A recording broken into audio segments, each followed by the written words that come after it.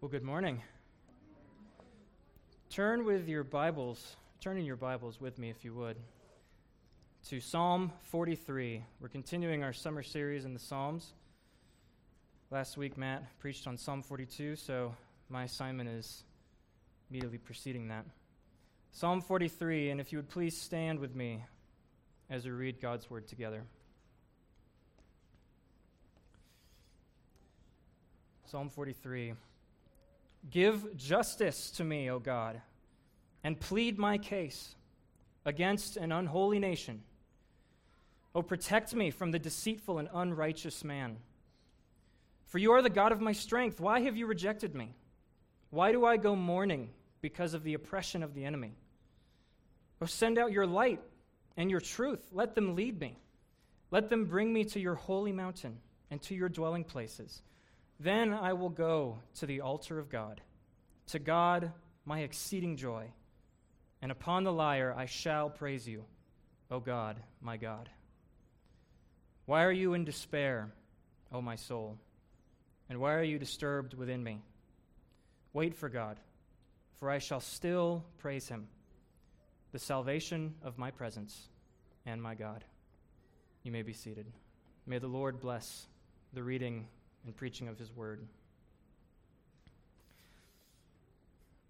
The prophet Elijah, after he had defeated the prophets of Baal, was on cloud 9.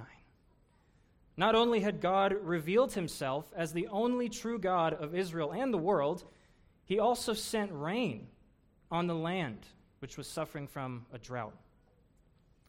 But when King Ahab told the wicked queen Jezebel about what had happened, she sent word to Elijah saying, "So may the gods do to me and even more if I do not make your life as the life of one of them by about this time tomorrow." Well, understandably, Elijah fled for his life into the wilderness, despairing, even at one point asking God to kill him. And behold, the word of Yahweh came to him, and he said to him, "What are you doing here, Elijah?" And he said, "I have been very zealous for Yahweh, the God of hosts, for the sons of Israel have forsaken your covenant, pulled down your altars, and killed your prophets with the sword, and I alone am left. And they seek my life to take it away." One has to wonder if during Elijah's flight into the wilderness, some of the words of Psalm 43 came to his mind. You are the God of my strength. Why have you rejected me? Why do I go mourning because of the oppression of the enemy? And oftentimes the people of God are faced with similar questions.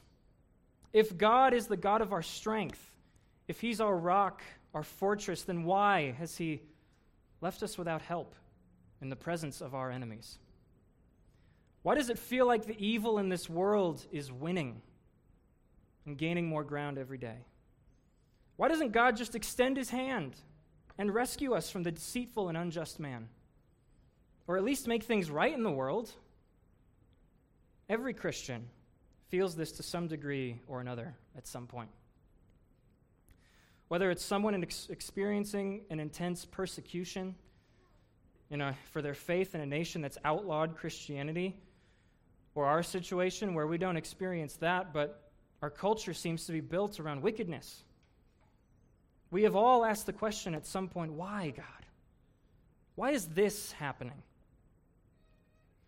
And the worst part isn't even the fact that evil seems to be running rampant, but the seeming divine silence. The distance we feel from our Creator. The seeming lack of God's presence in a wicked world. They have pulled down your altars, cries Elijah. There's no true worship of the one true God taking place. And remember, the psalmist is separated from God's dwelling places. Now, what's significant about that is that this is one of the sons of Korah. Their whole MO is being in the temple, singing praises to God, composing songs of worship to him. So for him, the situation that he's in, it's like being cut off from a lifeline. And yet, hope is never lost. Hope is never lost. The psalmist is never brought to total despair. He knows in his heart the character of God. He knows that only light and truth can be found in God. Only God's light and truth can lead us to true worship in spite of the world's evils. In fact, his light and truth must lead us. Now, we don't know the exact situation that prompted the writing of Psalm 43, but we do know that it was written for our instruction. The psalmist penned these words as God directed, because God knows what's in our hearts. He knows how to draw our hearts back to him when we feel that he's far away. But our text this morning doesn't begin with a plea for God to draw the psalmist back, but with a plea for justice. Verses 1 and 2 read, "Give justice to me, O God. Plead my case against an unholy nation. O protect me from the deceitful and unrighteous man. For you are the God of my strength. Why have you rejected me? Why do I go mourning because of the oppression of the enemy?" I love the frankness of Psalm 43. He doesn't waste any time with pleasantries or formal introductions. He comes out the gate swinging. It almost sounds like he's being demanding of God. Give justice to me. Protect me. But these aren't the words of a demanding man. These are the words of a desperate man. We know that the psalmist is one of the sons of Korah. We don't know who his enemies are, but it's clear that he's surrounded by a nation, or at least a whole lot of people, who hate him and who hate the God that he serves. The adjectives used to describe the people that he's up against make that plain. First of all, they're unholy. The word literally means lacking in covenant faithfulness. They're the exact opposite of who God is. They're deceitful. They love lies. They're unrighteous. They love wickedness. It's obvious that the psalmist is under some sort of attack, and at least part of that attack is coming from people making untrue accusations, slandering him, challenging his very integrity. You can almost imagine a courtroom scene. The defendant is the psalmist alone in the stand, and before him, his accusers, crying out for his condemnation. The people's opinion of him, decidedly negative. And so he goes to God and he says, "God, plead my case. Defend me against these people." He understands that God is the only true judge of his character. Only God has the power to defend him, to vindicate him. Now, this points to a deeper reality that we have to come to grips with. It's an uncomfortable truth, but a necessary one. The world hates God, and therefore it hates us, because we serve God. We are foreigners in a strange land. We are a byword among the nations, you and I. Psalm 2 says, "The kings of the earth take their stand, and the rulers take counsel together against Yahweh and against his anointed, saying, 'Let us tear their fetters apart and cast away their cords from us.'" Because we've thrown our lot in with God and Jesus Christ, his anointed, we are reviled. And it can be a lonely thing, being reviled. It's not the most pleasant experience. It's almost distressing to see that we're surrounded by a culture that loves evil, and there doesn't seem to be anything that we can do to stop it or to change it. Add to that the fact that we're the ones being accused of being on the wrong side of history. Did you know that you're a bunch of bigots? Bunch of sexists and racists and extremists? Yes, all of you. Why? Because we say, maybe we shouldn't be murdering our unborn children. Maybe we should be honoring God's design for sexuality, for marriage. Maybe we shouldn't be medically mutilating young children because they feel like the opposite gender. And most unpopularly, we preach the gospel. All people are accountable to God for their sin. All people must repent and trust in Christ, or else experience damnation. We don't say these things out of hatred or spite, but because God has said that this is the way to true life. This is the way to true joy. Not what the world has to offer. Not some synthetic and temporal experience that can't satisfy. And because we say that, the world hates us. Now think about the psalmist. Perhaps he was hated because he loved true worship. As we'll see in a moment, he was desperate, longing to be in the presence of God with the people of God. Perhaps he was going around saying, maybe we shouldn't be bowing down to a bunch of rocks and trees. Maybe we shouldn't be fraternizing with the nations like Yahweh commanded us. Maybe we should be honoring God's law and obeying it. But as you well know, as soon as you threaten what the world loves, it's like standing in front of a raging bull. The slanderous accusations are quick to follow. But it's not even the slanderous accusations of the people that are getting the psalmist down. It's the fact that he feels as though God has abandoned him in the midst of it. Verse 2 says, "For you are the God of my strength. Why have you rejected me? Why do I go mourning because of the oppression of the enemy?" Do you hear the confusion, the fear in his voice? You can picture him on his knees in some dark hiding place, eyes raised to heaven, questioning, "God, where have you gone? You're supposed to be the God of my strength." And the feeling of divine absence is one of the worst, if not the worst, in the world. Think back to when you were a young child, and perhaps your parents accidentally left you in the grocery store alone. Felt like your whole world was falling apart. Everything was over. And for a few terrifying moments, you experienced abandonment, fear, maybe some doubt. Do they really love me? Only to have them pop right back around the corner, and all was right with the world. Might make you look back now and chuckle, as some of you are. But divine absence, that's the feeling that the source of all life and goodness itself has left you to fend for yourself. Even if you know in your heart that that's not true. Look at what the psalmist is saying. It's not accusatory. He's stating a fact. You are the God of my strength. He knows that in his head, but his experience is telling him something different. He's in a confusing and disorienting place. God may be his strength, but it seems as though his strength is gone. God seems so very far away. And so, surrounded by his enemies and oppressed by them, the psalmist mourns.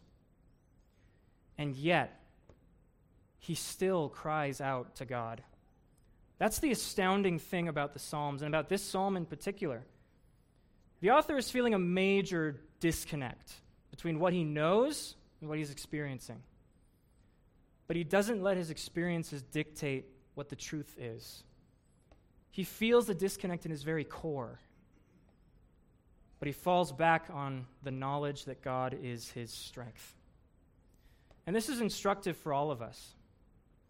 If you haven't felt the absence of God yet, rest assured, you will. We all do at some point. In fact, if you want to be made like the Lord Jesus, as we all should as Christians, you must experience it.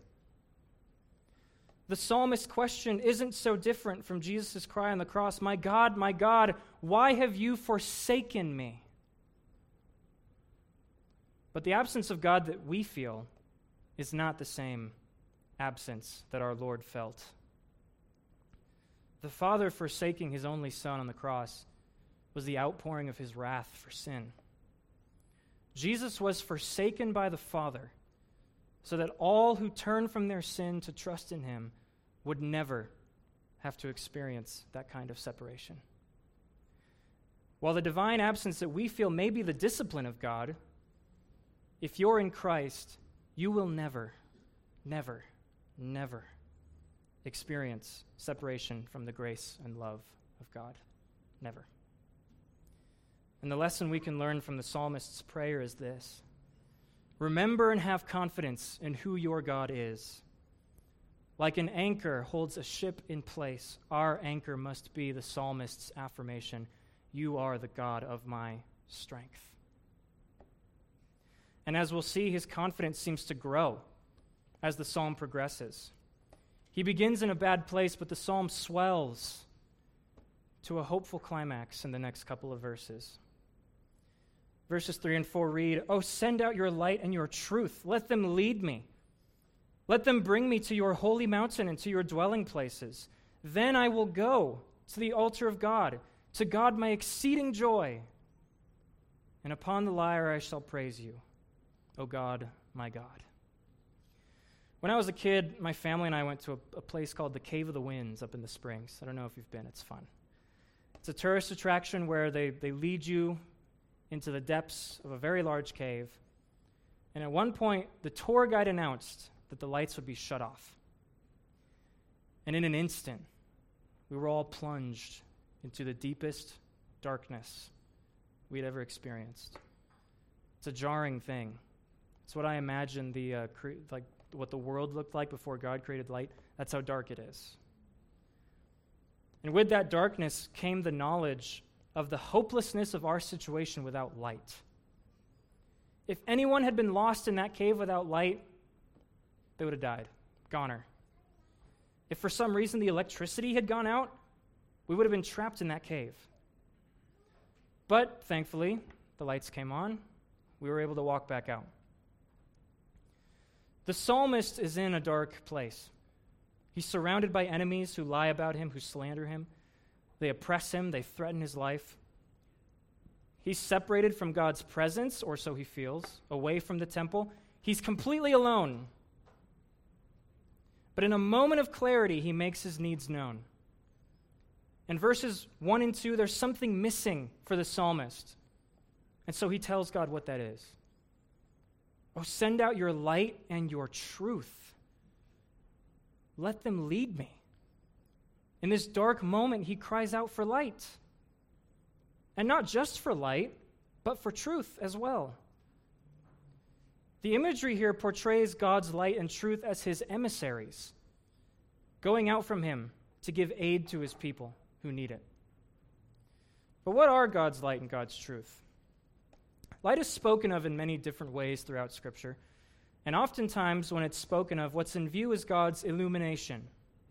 The way he brings things to our minds, makes things clearer for our hearts.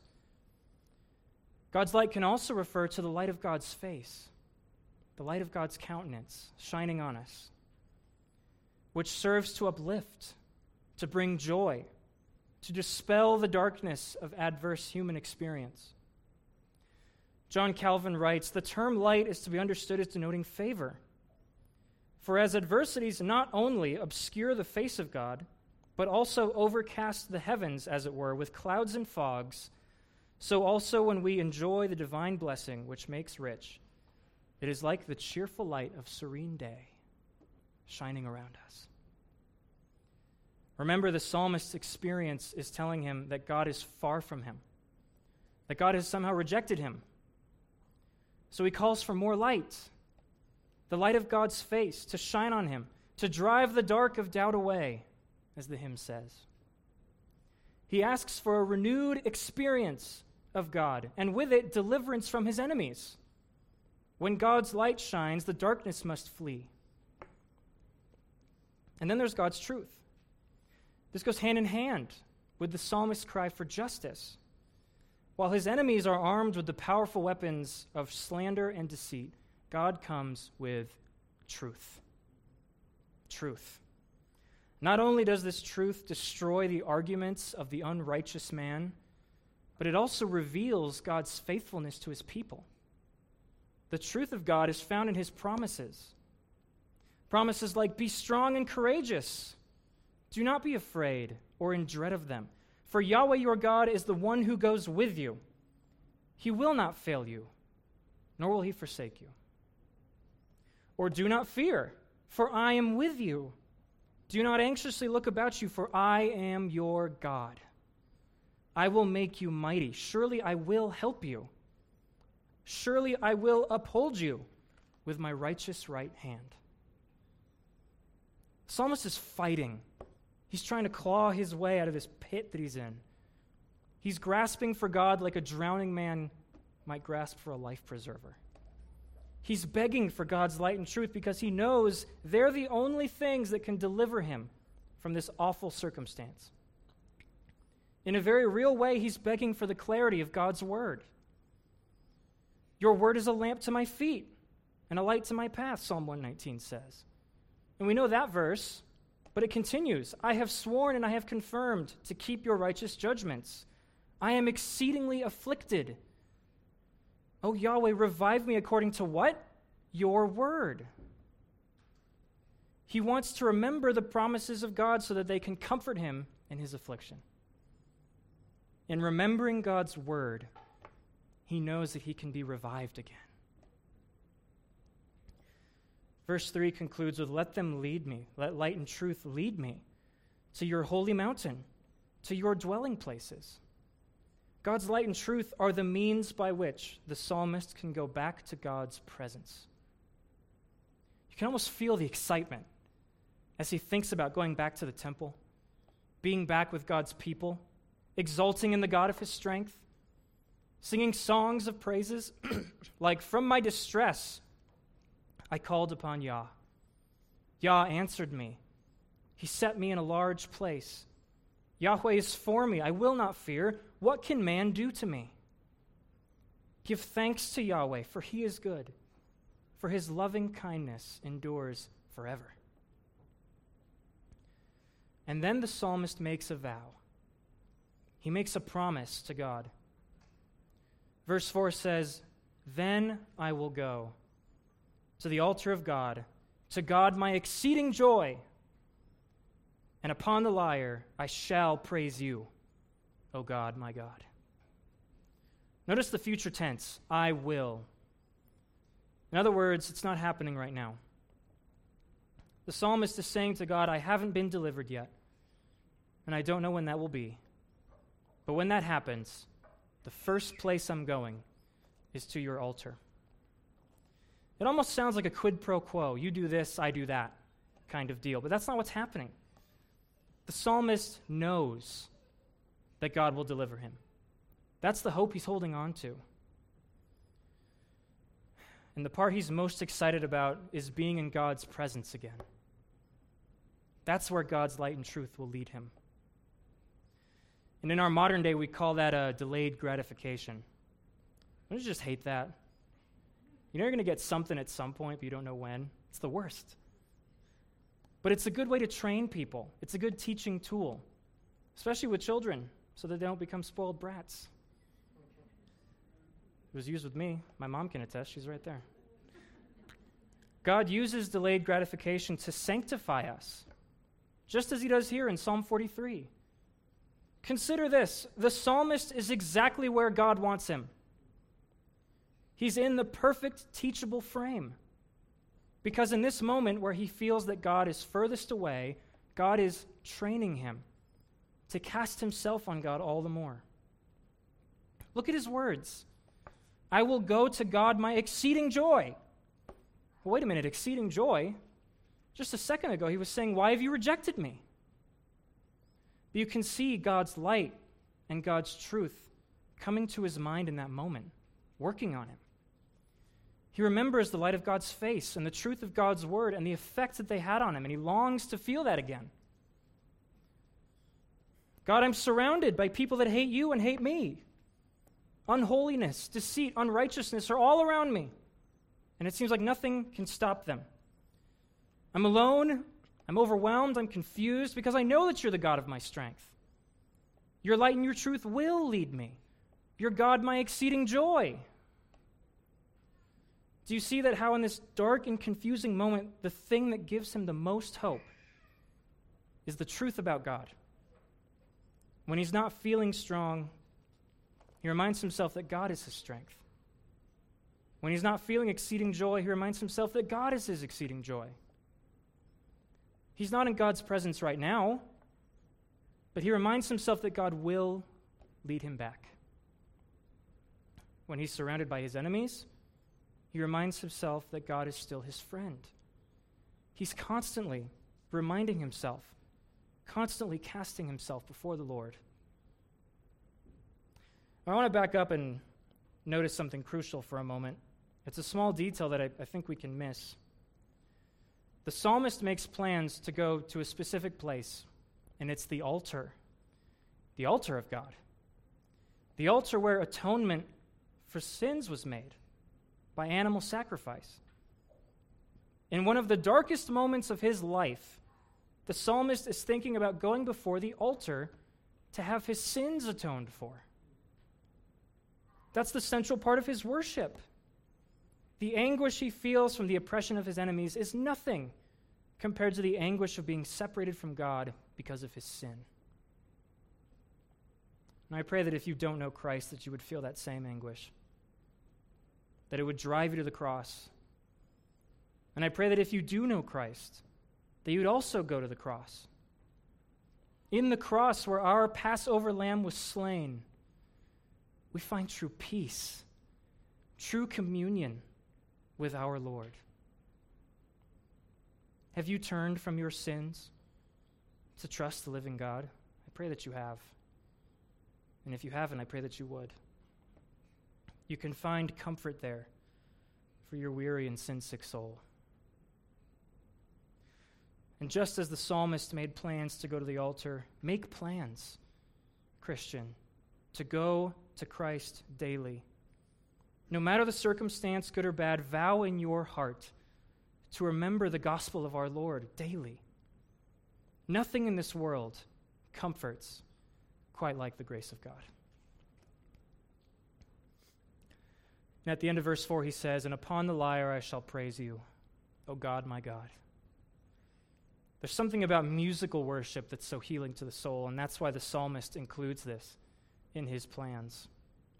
When God has delivered him from his enemies, when atonement for sin has been made, there in the presence of God, his exceeding joy, he's going to sing. He's going to sing. I don't know about you, but I look forward to singing on Sunday morning. Sometimes more than I do the sermon. No offense, Matt. A hymn can communicate deep truths that sometimes a sermon or a book can't. And how incredible is it that while he's surrounded by his enemies, the psalmist is thinking about the songs he's going to be singing. Imitate the psalmist in this regard. Now let's be honest.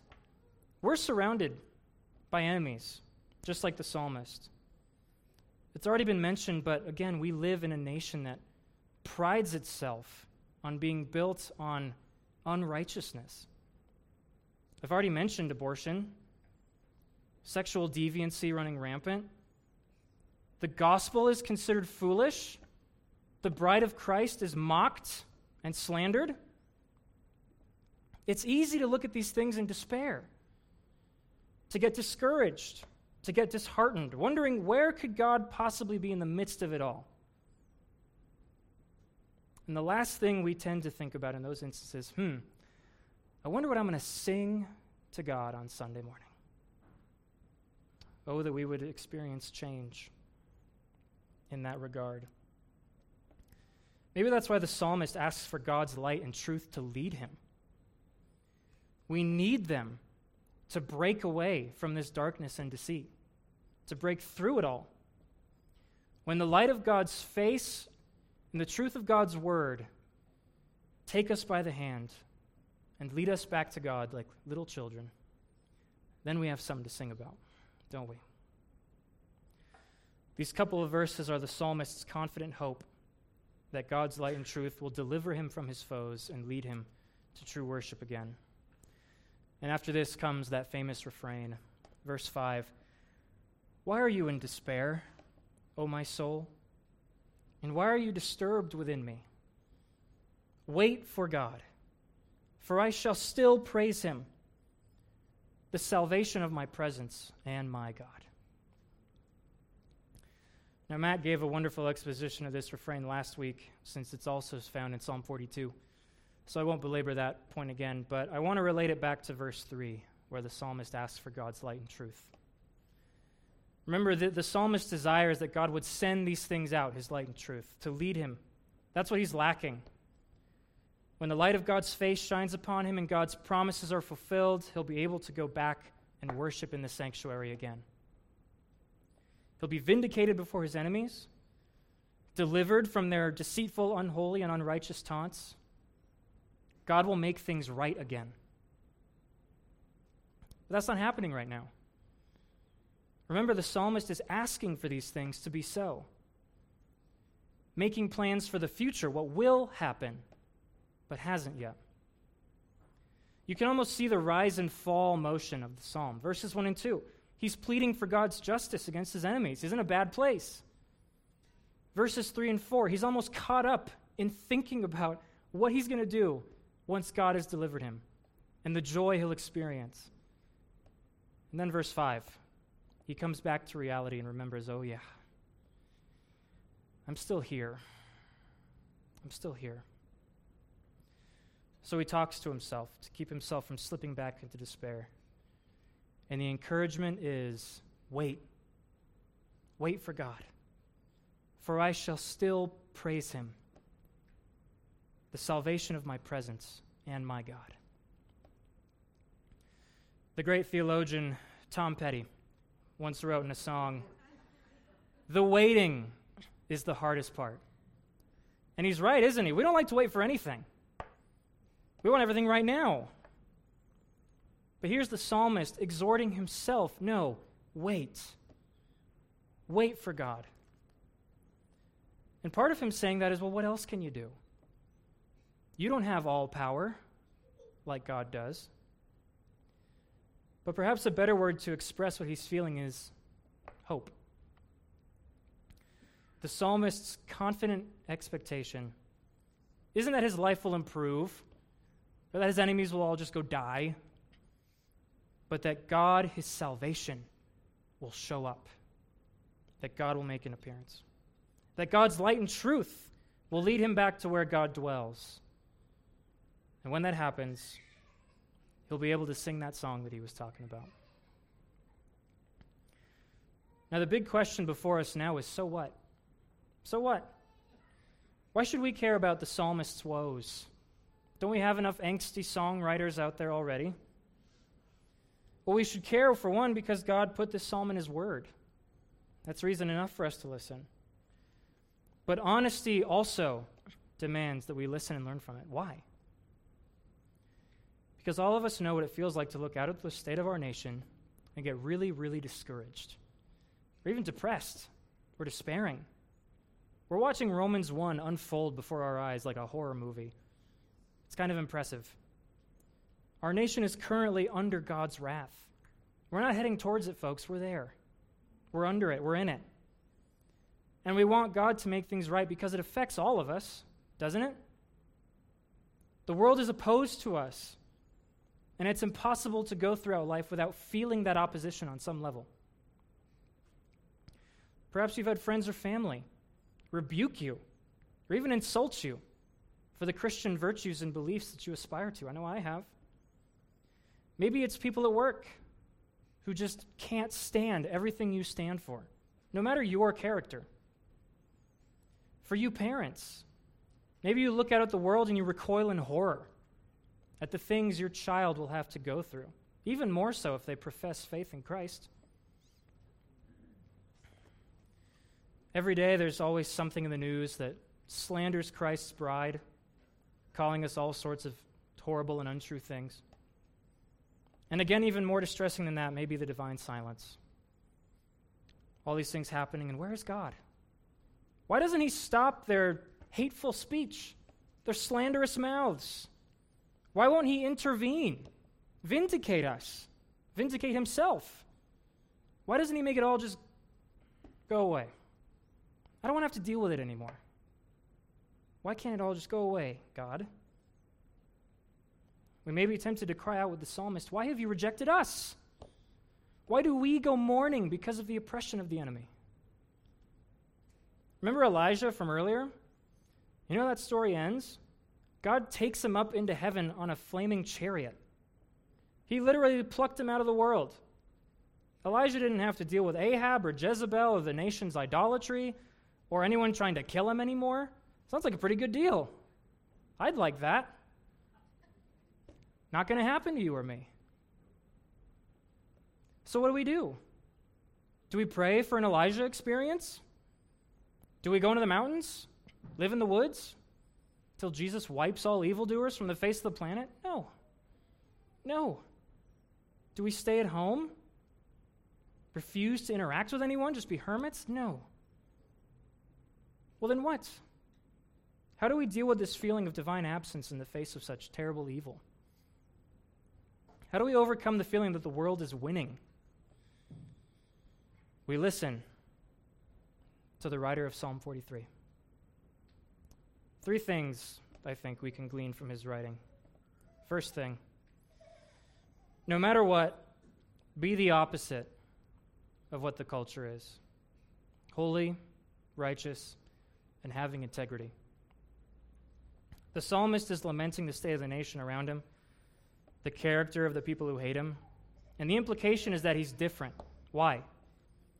Because he asks God to judge him and to plead his case. If he were living like the world, asking God to judge him would be a very bad idea. Only God can judge me is true, and that should scare you. Granted, the psalmist is a sinner, of course. We all are. But it's clear that he at least understands the character of God, what it means to obey him and serve him. So where the world is unholy, you be holy. Where the nation is unrighteous, you pursue righteousness. Where everyone around you might be in love with deceit, you have integrity. When those close to you and those in the world accuse you and slander you because of your faith, don't respond in kind. William Plumer said, "As the righteous cannot practice the deceit and injustice, nor use the weapons employed against them, the only resource left to them is to enlist God. God is your defender. God will vindicate you. Cry out to him when the evil of the world overwhelms you, but don't give in to it." Second thing, be led by light and truth in the person of Jesus. Become like him by following his lead. Light and truth meet in the person of Jesus Christ. What the psalmist was asking for, we have received in fuller measure. The Son of God is the light of the world. He's the truth of God in human form, the Word. He leads us throughout life as our faithful shepherd. When you're tempted with the psalmist to say, "Why have you rejected me?" turn your thoughts to Christ. He's the assurance that the Father will never reject you. Are you feeling the divine absence? Do you feel separated from God? Meditate on the fact that Christ is with you. Fall back on his words to the disciples at the end of Matthew, which weren't a lie. I am with you when? Always. Always. Not sometimes, not part of the time, always. Not here and there, always. Follow the Lord where he leads, even into suffering. Our Lord suffered, and so must we. He was hated, and so we must be hated. He came into a world that hated him, and so we must live in a world that hates us. He even experienced anxiety and depression as he said, "Father, if you are willing, remove this cup from me." And yet, he trusted the Father. He cried out to him. He had the confident expectation that God would act on his behalf, set things right again, just like the psalmist had that same confidence. Jesus waited for God, and he gives us the strength to wait for him as well. Consider also that your constant exposure to the world's evils are sanctifying you. Think about this. Jesus prayed for us to the Father and said, "I do not ask that you take them out of the world." What? "But sanctify them by the truth. Your word is truth." Our Lord doesn't want us out of the world until it's time. And until that time, his desire is that would be sanctified. This is the will of God, your sanctification. And not only sanctified, but sanctified in truth. He sent us the Holy Spirit whom he said would do what? Guide us into all truth. He wants us to grow up, and part of growing up is growing pain. Through our adverse experiences with the world, God is making us more like Jesus. Not only that, but he's weaning us off of our dependence on the world. He's showing us that he's better, infinitely better than anything the world has to offer.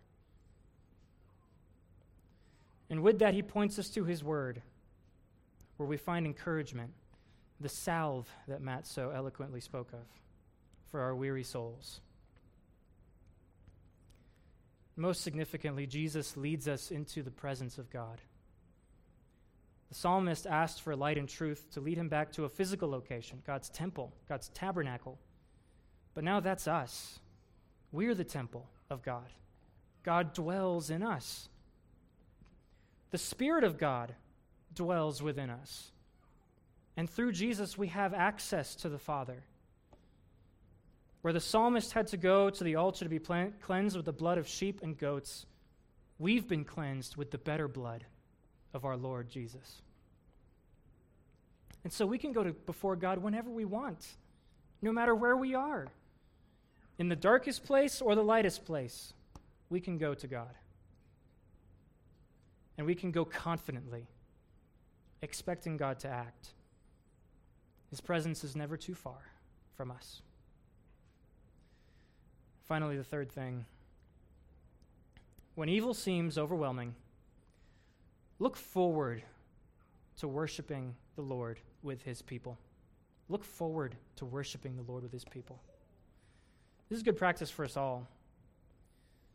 Look forward to being in God's presence. Look forward to going to church, being with the people of God.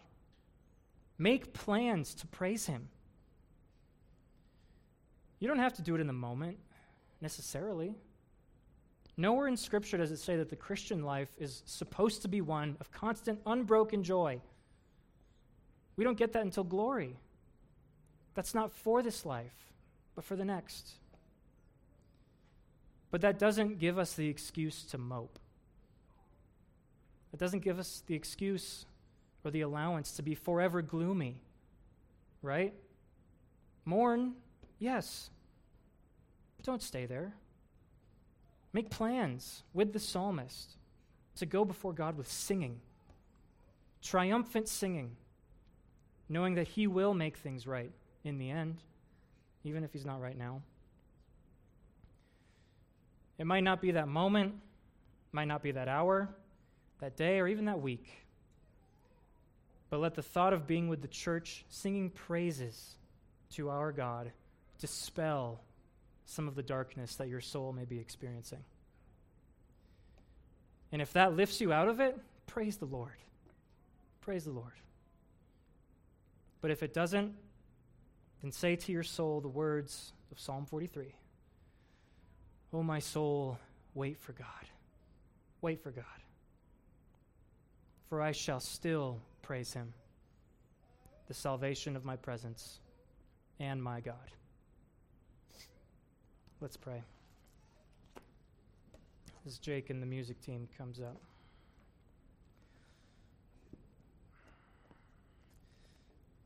Lord, we're surrounded by darkness in a world that's full of it. And sometimes it seems that it's winning, but we know in the end that you have the victory. And in you, we too have the victory. And so, Lord, send your light and truth and let them lead us. Don't let our experiences lead us. Let your light and truth lead us to the place where we can worship God again. For we pray it in Christ's name. Amen.